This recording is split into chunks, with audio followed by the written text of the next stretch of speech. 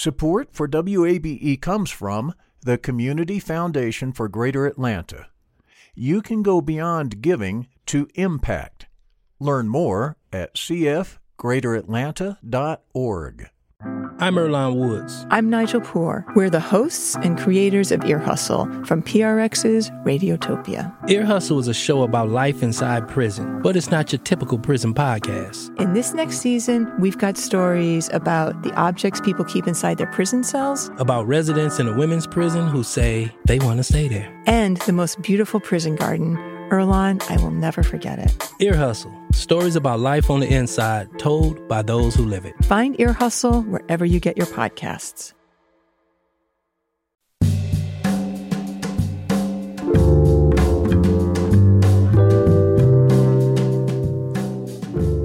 From WABE in Atlanta, welcome to this Wednesday edition of Closer Look. I'm Rose Scott. In his own words, Andre Dickens asked this question as he stood before supporters last night. How does a boy from Adamsville, where they give you a 4% chance of making it to the upper middle class, how does this happen in the city of Atlanta? I was counted out way back then. Counted out, but prevailed as Dickens garnered 64% of the vote against Council President Felicia Moore. Speaking to Morning Edition host Lisa Ram, Dickens said he'd welcome adding Moore to his administration. We plan to talk about it next week, so we'll see what we can pull off together, because I think she has a key insight into city government, being there for 24 years. And then, you know, as I shape up what I want to do, I'll share it with her and we'll come up with something together.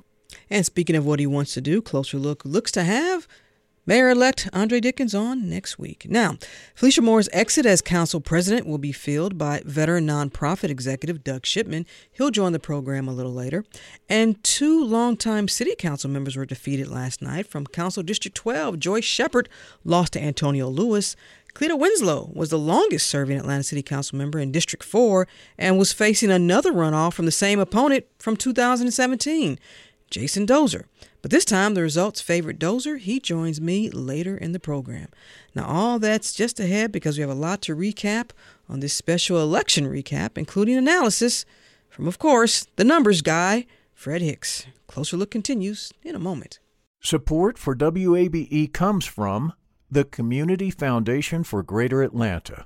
If you love Atlanta, you can invest in the big picture. Learn more at cfgreateratlanta.org. The field of mental health counseling is growing rapidly, and Richmont Graduate University can equip you with everything you need as a licensed professional counselor while integrating your faith into your clinical practice. Programs are offered in Atlanta, Chattanooga, and online. Apply today at richmont.edu. That's richmont.edu.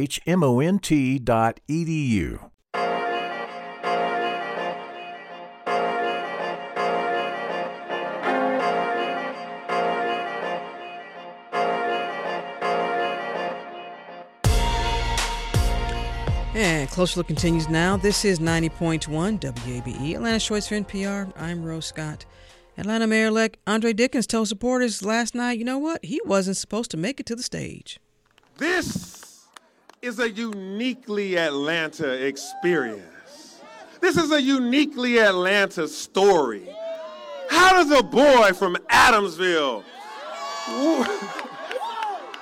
where they give you a 4% chance of making it to the upper middle class, how does this happen in the city of Atlanta? I was counted out way back then. Well, he was. From back of the pack to now mayor-elect, what was Dickens' path to victory?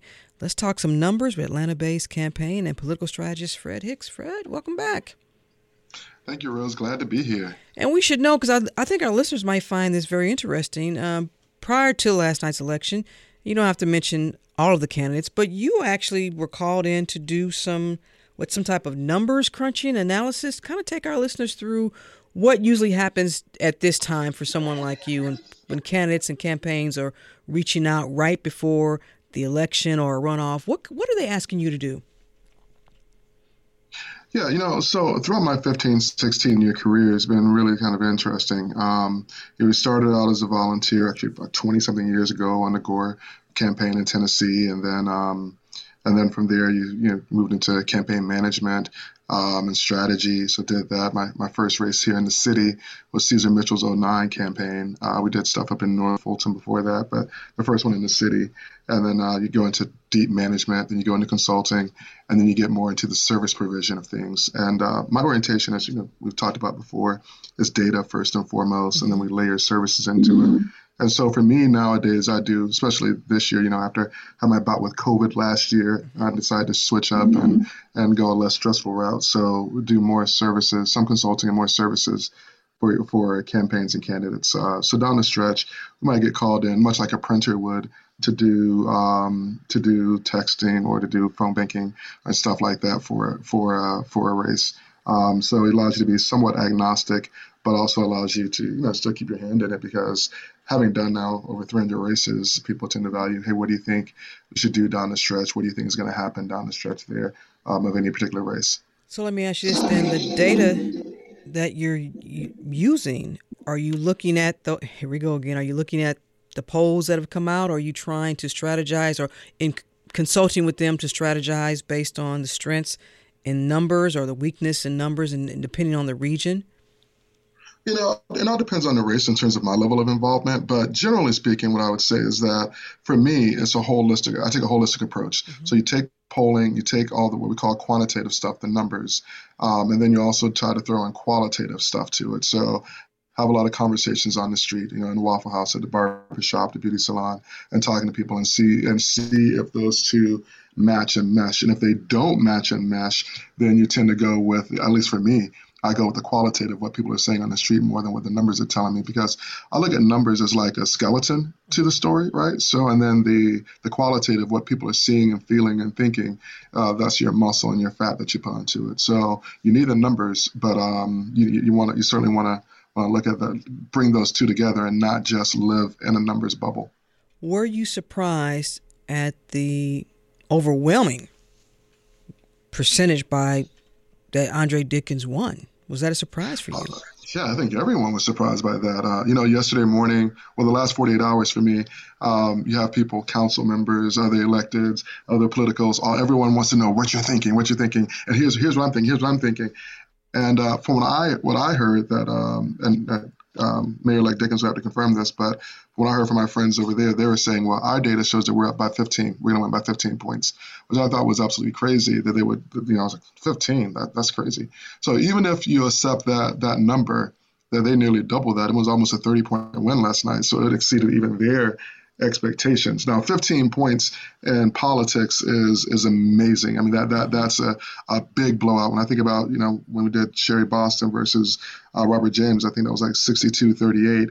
And that was just like, oh my gosh, we had the B section of the paper. And a lot of the other races. So anything over 55-45 is considered a major win. And so when you start talking about this, and then when you put in the context of what happened in the last two mayoral elections in Atlanta, with Mary Norwood and Kasim Reed in '09, Mary Norwood and Keisha Lance Bottoms, those are both decided by fewer than 1,000 points, 1,000 votes and, 1 percentage point.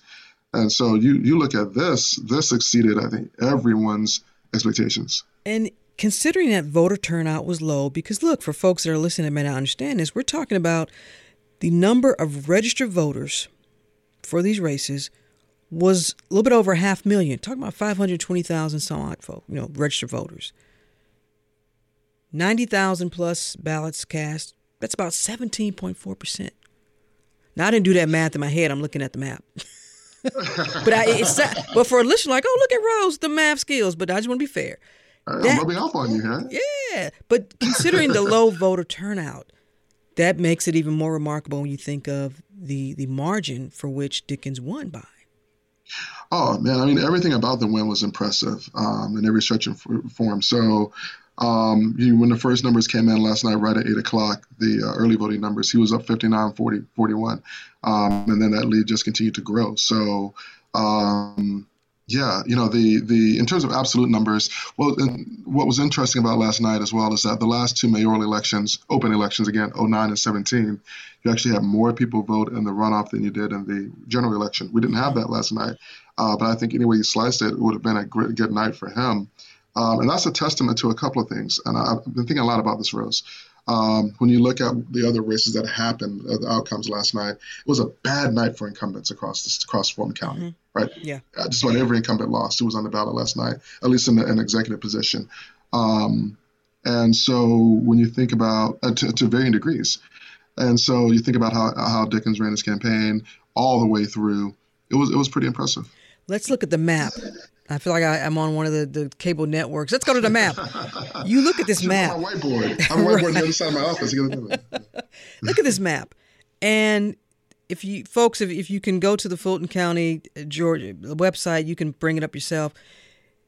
Felicia Moore in blue, Andre Dickens in green. Felicia Moore, obviously more of the northern part of the voting block.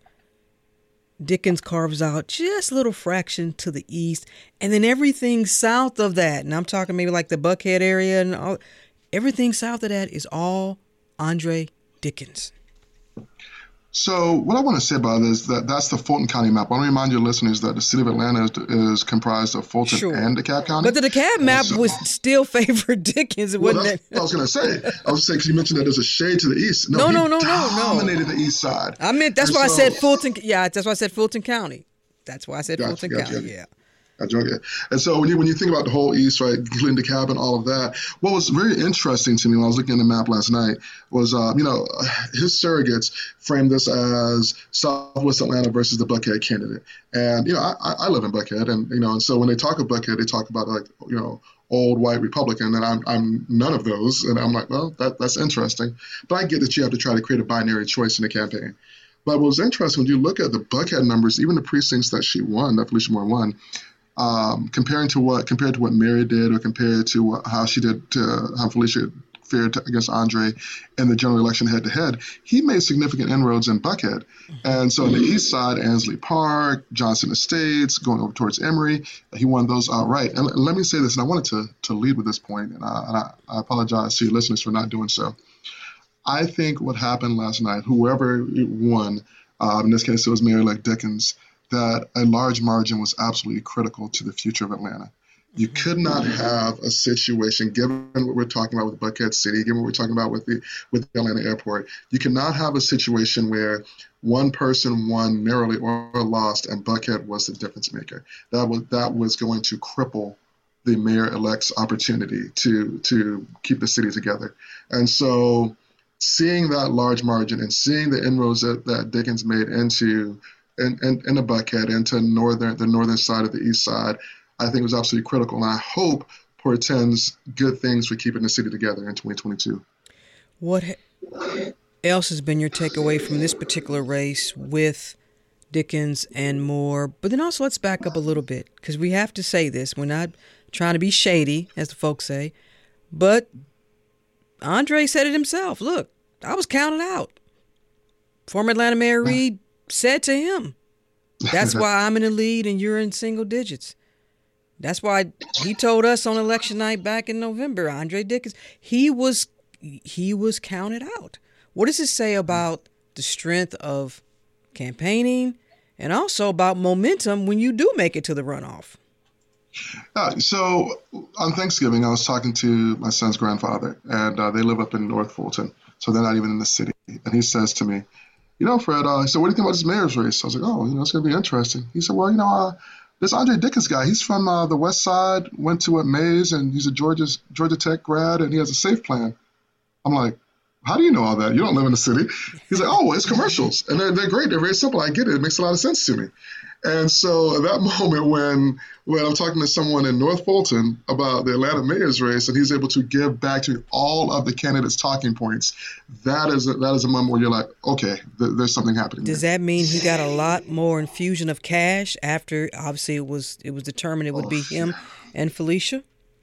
No, absolutely. So he way outspent council president in this election. But a lot of times you can have money. And shout out to his fundraising team. Candace Franklin did a fantastic job over there. She always does.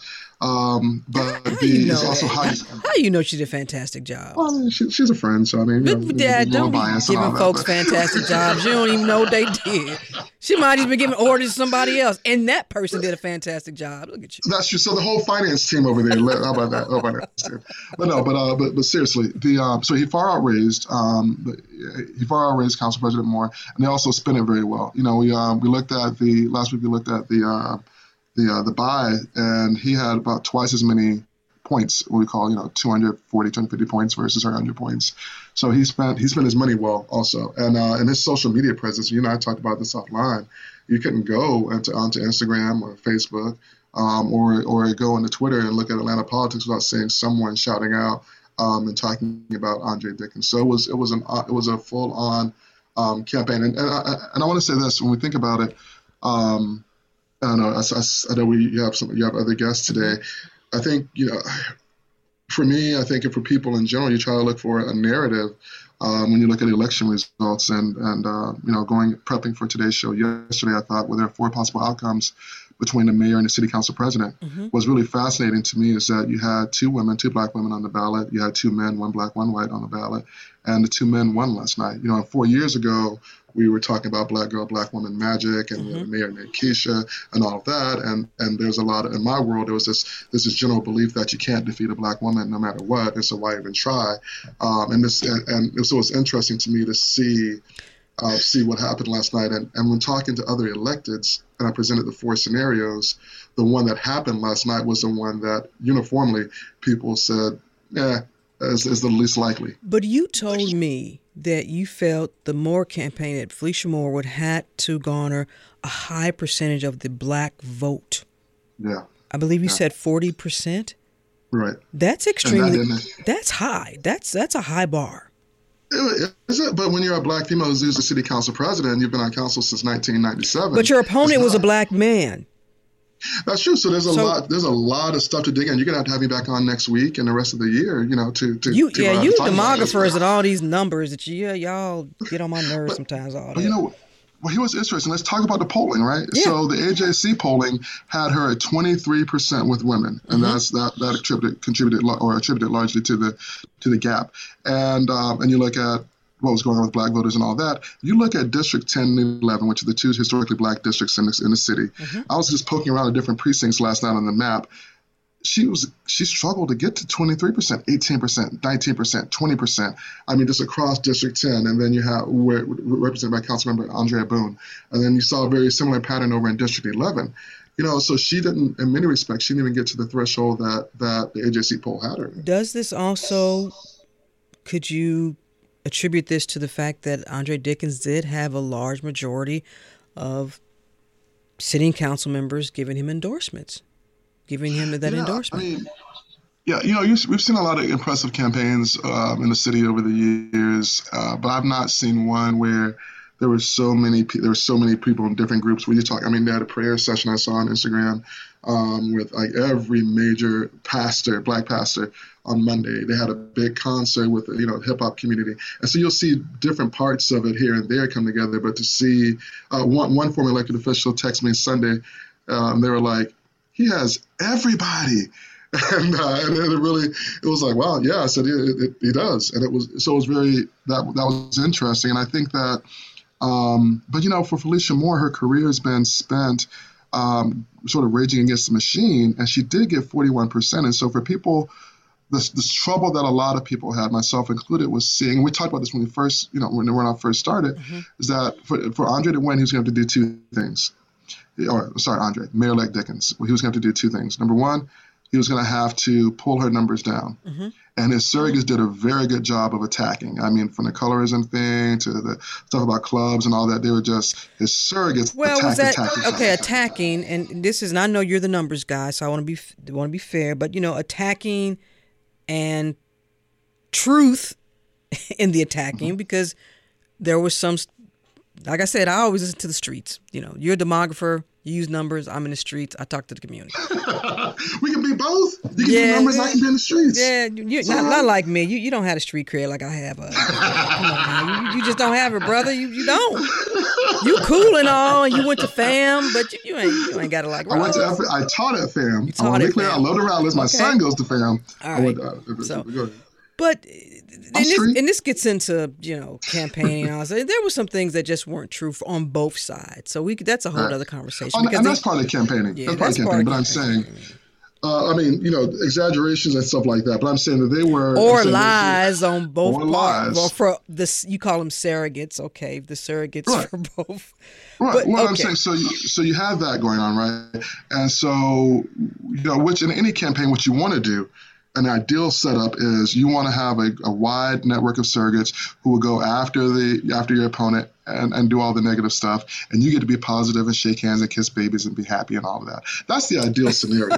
Okay. And, seriously, that's what you really, really want when you're trying to build out a campaign. And so they were able to execute on that front. But what I was going to say is that, I think that, that with her career, the 41% that he had to do two things. One, he had to pull down her numbers. And number two, we said he had to fundamentally shift the electorate. And in 27 days, that's with Thanksgiving in between, that's really difficult to do. And I think the moment, someone said it to me last night, and I thought about it, and I think they're absolutely right, that the election was won and lost within the first week of the runoff. You didn't hear a lot from the Moore campaign, really not anything at all. And there was certainly, the conversation was all about Dickens, and he knocked out Kasim Reed, and he has all the momentum. Not, hey, here's this person who Kasim Reed has gone after, and she had 41%. Well, is that because maybe the money hadn't been coming in? Because I immediately remember seeing Dickens commercials during the Sunday morning shows, and seeing more of Moore's campaigns on streaming platforms. Is that simply because he just had a little bit more? We talked about it. Is that because he had more money to instantly say, let's get it going. Let's get it on TV. Let's get my name out there. Well, that's probably true. But, structurally, you also have to remember, once you know that you're in a runoff, and certainly when we build them out like that, when we're doing campaigns, if we know that we're going to be in a runoff, then you set aside money for that runoff so that you can keep going, hit the ground the day after. And so, according to the last disclosure reports, then Dickens showed debt and she did not. So she ran a fiscally sound campaign, but you've got to pay it forward. You have to be ready. And when you're at 41%, presumably her internal polling said to her that she was going to be in the runoff. So at that point, you got to set aside money to keep going. Well, let's get to this before we let you go, because it's not over. 2022. We touched on this a little bit last night during our election special, and now we can talk a little bit of partisan here in terms of the races, because now the focus is, November 2022. If you are, what lessons can be learned from last night if you're all state house senators, statewide positions, what lessons can they learn from last night heading into 2022? Well, I don't know if there are many new lessons. I mean, marketing matters. Being out there matters. Someone said it best. I thought that it seemed like Andre was in 3 places at one time, out there, and so that really matters. You can't sit in your bubble and think that voters are going to come to you. Voters certainly seem to like fresh, new energy, and they certainly seem to like. Listen. We have a lot of issues in the country, in the city, in the state right now. And people are really interested in people who have solutions and not just rhetoric. And if you've been around for a long time and they feel like you've not produced, then they're going to vote you out. Like I said, you look at what happened down in South Fulton, you look at what happened in Fairburn, you look at what happened down in Warner Robins, actually. I'm give shout out to LaRonda down there. Look at our first ever woman in African American Glenn Warner County. Robins. Yeah. She defeated an incumbent. Glenn County, and so you have Cosby down there, Cosby Johnson down there. So, in the home of where Auburn Arbery happened. So we're in a different space and time. And the one thing I will say that I think that contributed a lot to this, and this is a carryover from 2020. One thing we noticed with our clients last year is that our website traffic to our campaign sites was like 3, 4, 5 times what it would normally be. So what that told us is that people were actually taking their time to research the candidates and their records, and that carried over, I think, to this year. It wasn't just marketing. People took the time to look at what you've actually done, and they voted on that. Atlanta-based campaign political strategist Fred Hicks. As always, we appreciate you taking the time. Fred the Street Hicks. You don't have the cred like I do, Fred. You just don't. I just don't. But we love you, big fella. Love y'all too. Be good. And congratulations to all the winners yesterday. Come on back now. Will do. Thank you.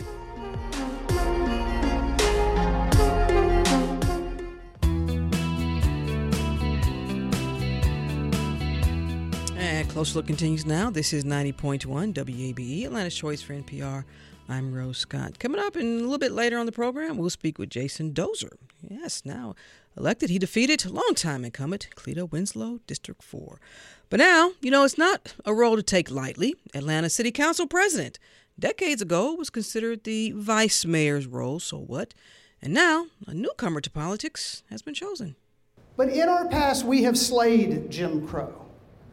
We have built a world-class airport. We've hosted an Olympics. We have grown and grown and grown, and we still know in our hearts that we haven't fulfilled our potential. So tomorrow will very soon literally be today. And this election has shown us that Atlantans clearly want a better tomorrow. The time of growing on the backs of the impoverished of our community is over. The path of investing only in the successful and shiny sections of town must end. Securing 54% of the vote last night, Doug Shipman, he won against longtime Councilmember Natalie Archibong. Doug Shipman, or rather Atlanta City Council President-elect Doug Shipman, joins me. Welcome to the program. Thanks, Rose. It's always good to be here. I'm a little sleep deprived, but I'm happy to talk to you. Well, you may have many, many more nights like this, sir, so adjust your body accordingly. Right. The runoff. You heard a little bit in talking with Fred Hicks earlier, just a moment ago, and talking about how sometimes he believes that an election can be won in that the first week of a runoff. Did you change your messaging at all from earlier in November to in this time now you all had in the runoff? No, not really. We had been running basically on an agenda that we continue to hear from voters. We knocked on thousands of doors. I knocked on about 5,000 myself all over the city. And so in essence, it was based on that you and Fred were talking about, what you hear when you walk around the streets. It was based on what people were saying. And so as we got into the runoff, we really didn't change the message. And we really didn't change the method. We continued to door knock starting on the Thursday after the Tuesday of the general. We continued to host events. We just continued to talk to voters. And what we were hearing was that they wanted new ideas. They wanted solutions. They wanted a perspective on how we could make the city work better. And so we just continued to showcase those ideas that we had across the campaign. New ideas, better solutions. You feel that's something that can come out of the role of Atlanta City Council president, given the power structure within Atlanta city government? I do, because of two things. One, we've seen the city council president shepherd very big ideas that came from neighborhoods and communities. Probably the epitome of this is the Beltline, and Kathy Woolard, when she was city council president, really grew out of an idea outside of City Hall. She really shepherded in and then was able to bridge between the idea that was outside the city and how the city could grab the idea and in essence drive it. So that's a good example. And I think more broadly, right now, we really need consensus to be built. Voters said very consistently the issues that were on their mind in every single neighborhood: public safety, how we're growing, city services, infrastructure. That came up again and again and again, no matter the part of town. And so I think that there is the ability for the city council president to play a unique bridging role between council, the administration, and communities in order to drive these solutions. So one of the current city council members said to me along the way, "You're a gap filler. You should be constantly trying to fill in the gaps of information or alignment that exists because you can move across these various constituencies." And I think the city council president's role, while that's not a formal, role, that is a very important informal way to move policy. You are a newcomer to this role in terms of politics as well, so you have to get acclimated just to the operation of the daily operations of how the city council operates. But you're coming in a leadership role, not just coming in as a district representative. So your learning curve may be a little bit shorter than the rest of the new folks. How do you plan to, who's helping you with that? Did they give you a handbook, how to be Atlanta City Council President, Chapter 1, show up for work? I have not found the handbook, if it exists. I think there are a couple of things. One, I've had conversations all along the way with former city council presidents and other senior elected officials in city government. I will continue to do that. Last night, I have not spoken to her yet, but I am going to be reaching out to Council President Felicia Moore and asking for her perspective, because obviously she's been in the role right now. And then I'll also be looking to the veteran members of council. There are some new members of council. You're going to talk to one in a few minutes. But there are several who have been on council for a long time. And so I very much want to learn from them, want to learn their perspectives, their tips. And I've also already been talking to them along the way, and they've already showcased to me some things that past council presidents have really done well that they would like to see continued, and some things that they would like to see emphasized that maybe haven't been emphasized as much. So I'm going to be taking input from all of those directions, not only to just run good meetings, but also to have an effective body. I think it's very important. What I continue to hear from voters is that they really want things to work well. They really don't want a conflict between the city council president and the mayor. They don't want a conflict on council. It doesn't mean everybody has to get along. Sure. It has to be a healthy, functioning body. Well, let's then talk about then that other key figure, which is the mayor. And in this instance, it's going to be Mayor-elect Andre Dickens. Have you all had a chance to communicate, text, Snapchat, anything? So it's funny, I actually posted a picture today. We happened to run into each other in Midtown, both campaigning midday yesterday. And we chatted for a few minutes, obviously neither one of us knowing what the results would be. And we have been in communication starting last night. I've known Mayor-elect Dickens for a long time. We've worked together in various ways, both in his roles in city government and also outside in his roles in the technology sector where they've overlapped with my work. So I think we're building on a very good personal relationship, and we're already in touch. And I look forward to working together on a lot of the challenges that we face. In your speech last night, you talked about now is the time to really put the focus, the resources, the assistance in those communities that have maybe not necessarily been overlooked, but some might say overlooked or intentionally or unintentionally dismissed, but to stop developing this city as a whole, developing on the backs of the impoverished. And we know that equity here is just like a lot of major cities, but here in Atlanta, which carries this prestigious, historic, identity, but at the same time also carries a huge mark when it comes to inequality and equity.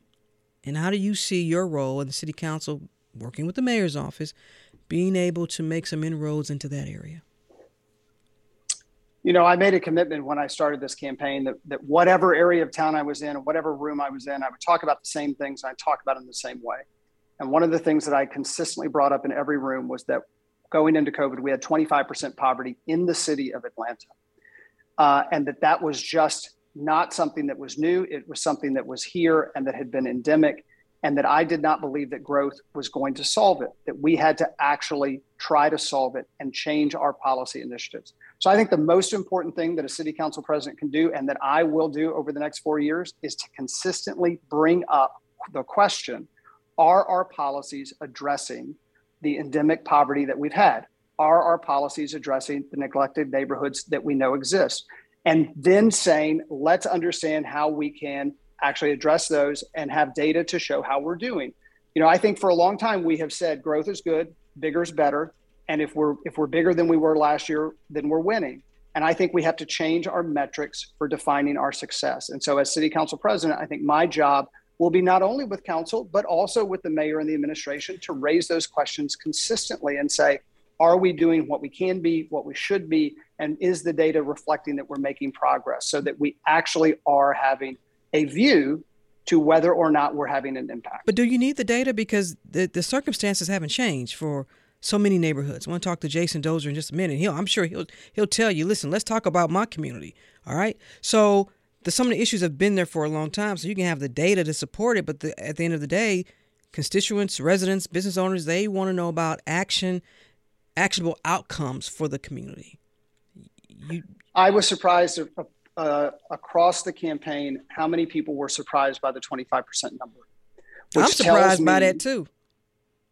which tells me that we sort of know that we have a problem, but we don't really know the specifics of the problem. Another data point that I use is if you draw a map of where poverty exists in the city, and you draw a map of the places that don't have a park within 10 minutes walk, you basically have the same map.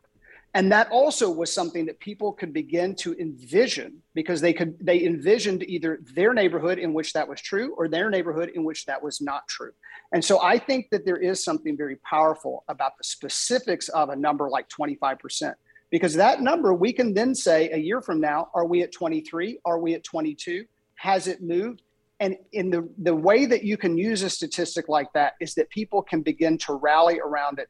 And not only the public sector, but then the philanthropic sector, then the private sector, then how we make our incentives and our investments can actually have a focus. I think we all know this is an issue, but it still surprised so many people across this campaign when you put a very fine point on it. And I think the fine point is then to drive to action.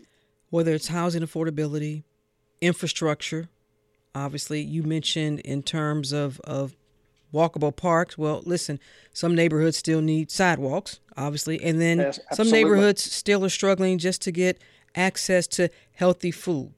There may not be, and I don't know what role the City of Atlanta could do in terms of that. They may not have access to a farmer's market or access to another grocery store. So all of those things in these neighborhoods that have been lacking have been there for a while. But I hear what you're saying. Now, let's talk about committees, because that is the role of the Atlanta City Council president. You get to, tell people where they're going to sit and what committee they're going to serve on, basically, is what you're saying. Right.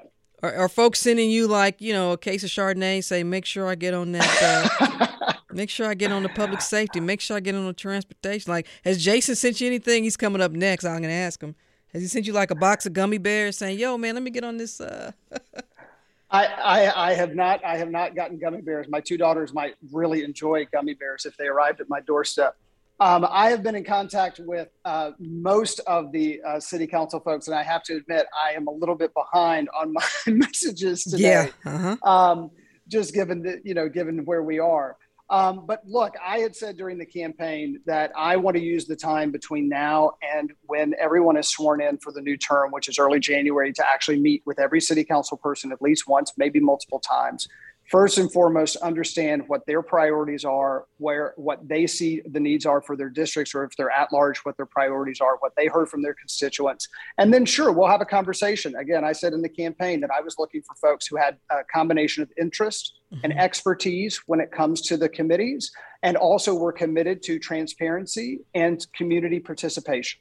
And so I want to hear from them as their interests. And then obviously there are some returning folks or folks who have, Alex Wan and Mary Norwood who have been out but come back. And then there's some brand new folks. And so we're also going to have to balance experience and inexperience. And I would just say, I don't think inexperience and you're part is of the all bad. And you're part of the inexperience. Let's be clear. That's right. And I think inexperience can bring fresh questions, fresh ideas, some innovative perspectives. And so I think that breakthroughs actually can happen when you have a combination of experienced folks who understand the kinds of challenges that the system currently has, and new folks who say, can we do it a different way? What if we tried this? And so I'm going to be looking for a mix of those on the committees. Last but not least, this is your final campaign promise, and it comes from a listener. Election is over now. Time to clean up these signs. That's for everybody. So, Doug, we don't want to see one. We better not see a Doug Shipman, a Dickens, Jason. All these signs need to be up by the end of the week. All right? Can you make that promise? For Doug Shipman. I just took one down as I was coming home to do That's just interview. one. So, well, that is one less than we had. So we are going to be out there making sure that we get pristine streets back. All right. Atlanta City Council President-elect Doug Shipman, thank you so much for taking the time. I do realize that you had little sleep. We appreciate it. We hope this is the first of many conversations on this program for you and the entire council. Thank you. Thanks, Rose. Appreciate it very much.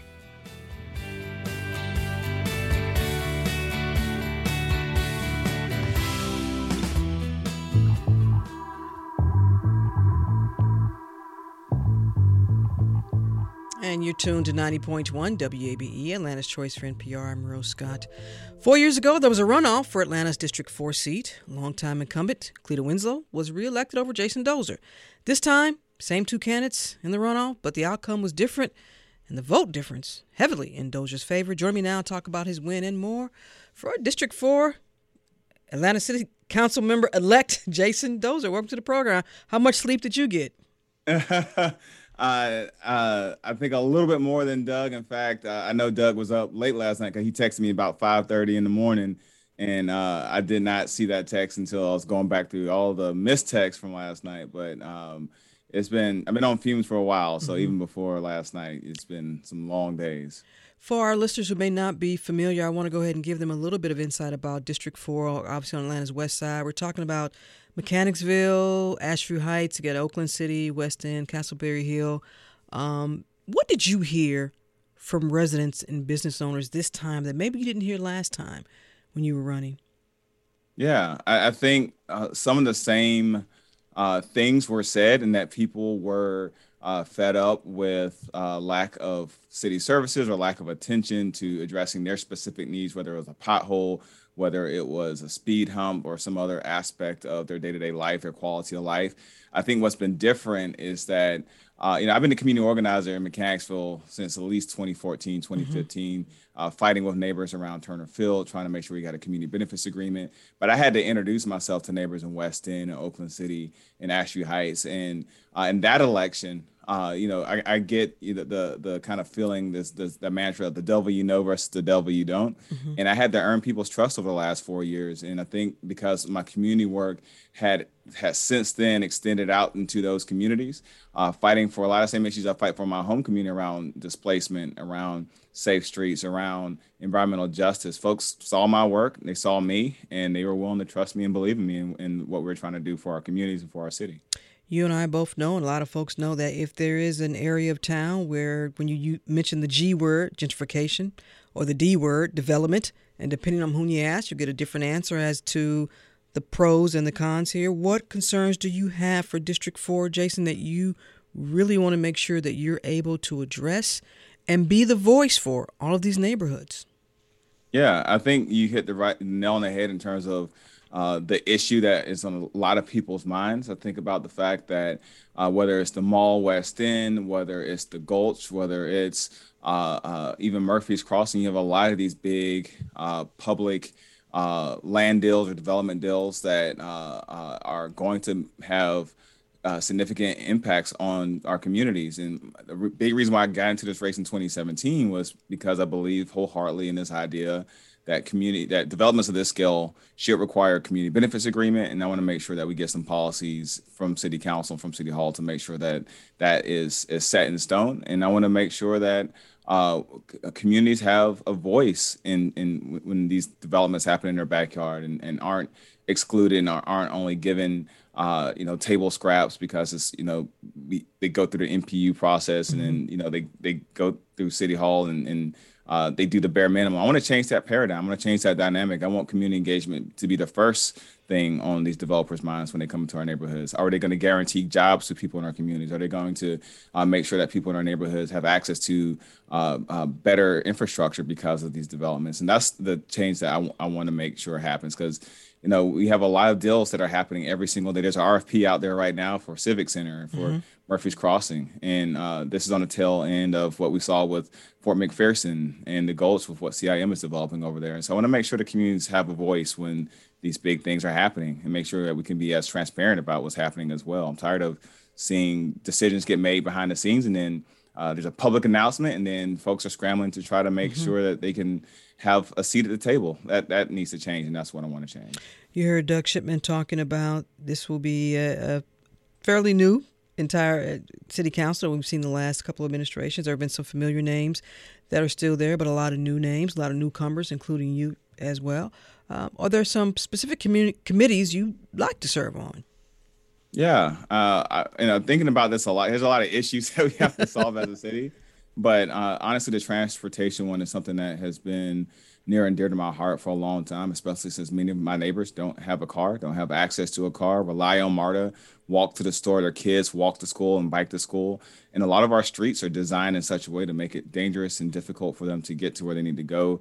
I heard you talking with Doug about the lack of sidewalks in many of our neighborhoods. And when you look at a map where pedestrians are getting hit by cars, there are neighborhoods without sidewalks. They're in Black communities in Southwest Atlanta, neighborhoods that many of our bus stops are just a pole in the dirt, and riding public transportation is a very undignified experience. I think that's where the city can have the most dramatic impact in people's quality of life. And I think there's great opportunities to partner with MARTA, partner with other transportation or advocacy groups to make sure we're moving in the right direction to get people the help they need, and help they needed for a long time. And unfortunately, the pandemic has made it worse. You know, the people not commuting to the office has opened up our highways and freeways and roads, and people have started speeding even more. And even though offices are opening back up, folks are still speeding. And I want to make sure that we can deliver on just basic infrastructure like speed humps and crosswalks and lighting beacons and things like that they have in Midtown and East Atlanta that we should have in our Southwest Atlanta communities as well. You know, when we were talking about the neighborhoods in District 4, and I've asked this question before, and I might have asked it even because I moderated an earlier debate early on with you all. Is it too late to save, they use the word save, some of these neighborhoods from the destination of they've already been redeveloped, and because of high cost of housing and then property taxes and the concerns you have, can legacy residents, I guess is the best way of asking this, can legacy residents and those residents who are now renters become homeowners? Is it too late for some of these folks in the District 4? I don't think it's too late. And if I thought it was too late, I wouldn't have run for this office. But I do recognize that it's going to take a Herculean effort to make sure that we can get the policies in place to get people housed, get people opportunities for new housing. If you're a renter and want to be a homeowner, we should have ways for people to do that. If you want to be a renter and you want to stay a renter, we should allow for people to be able to do that as well.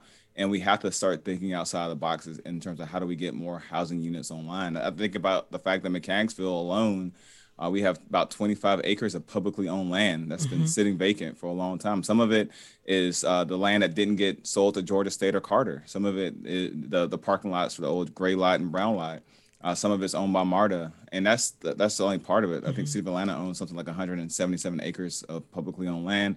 There's a lot of housing authority properties that haven't been developed. So getting those online, I think, is one part of it, but we also have to think outside the box. And I know Councilmember Faroki's zoning and land use legislation did not make it through, but I would love to revisit that conversation because we shouldn't, limit our opportunities through these policies or changes to policies that unfortunately come from a history of racism and classism. We got to start getting back to making it easier for people to have a place to live in this. Is there a compromise then, Jason, when we talk about single family zoning and that policy and legislation?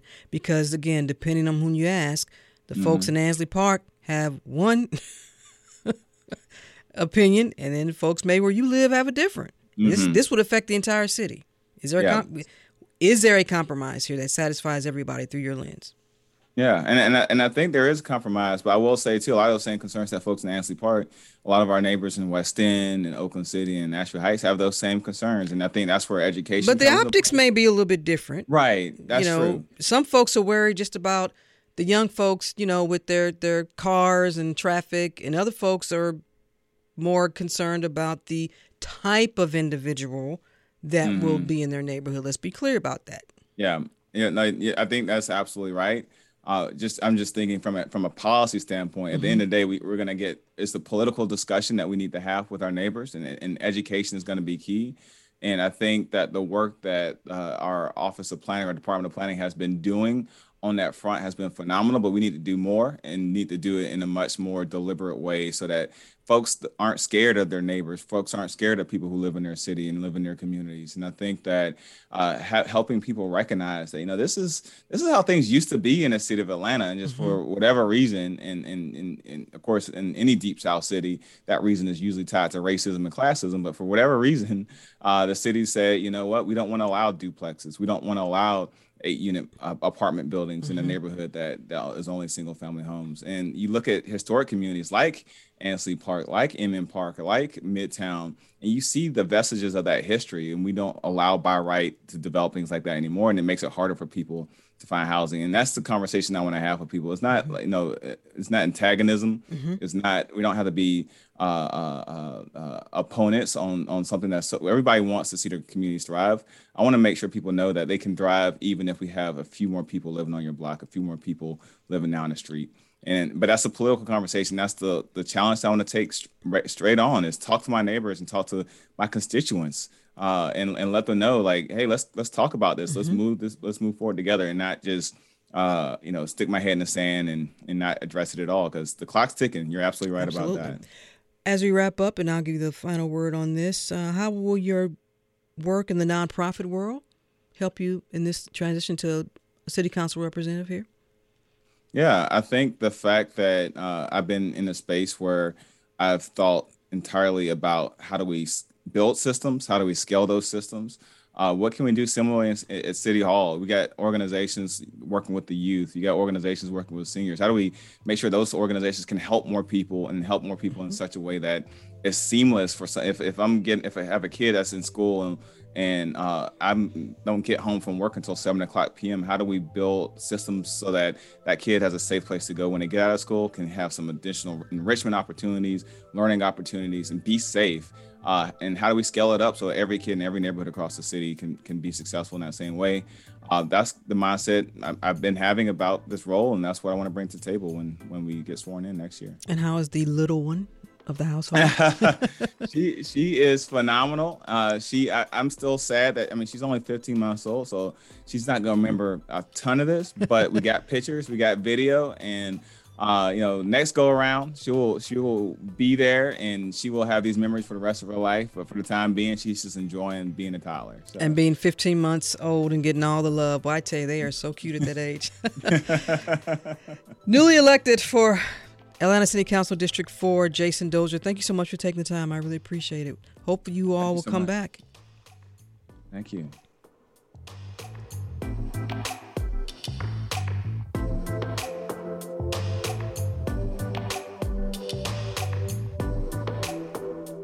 And that's it for this edition of Closer Look. A reminder that you can always listen to Closer Look online at wabe.org/Closer Look. And of course, weeknights at 7. And of course, we have a podcast. So subscribe to wherever you subscribe to all your podcasts, because it's going to be free as always. And if you want to send me an email or tweet me, because y'all love to do that, send me an email, rose@wabe.org, or hit me up on Twitter at WABE_Rose_Scott. That's it for this edition of Closer Look. Stay tuned to 90.1 WABE, Atlanta's Choice for NPR. I'm Rose Scott.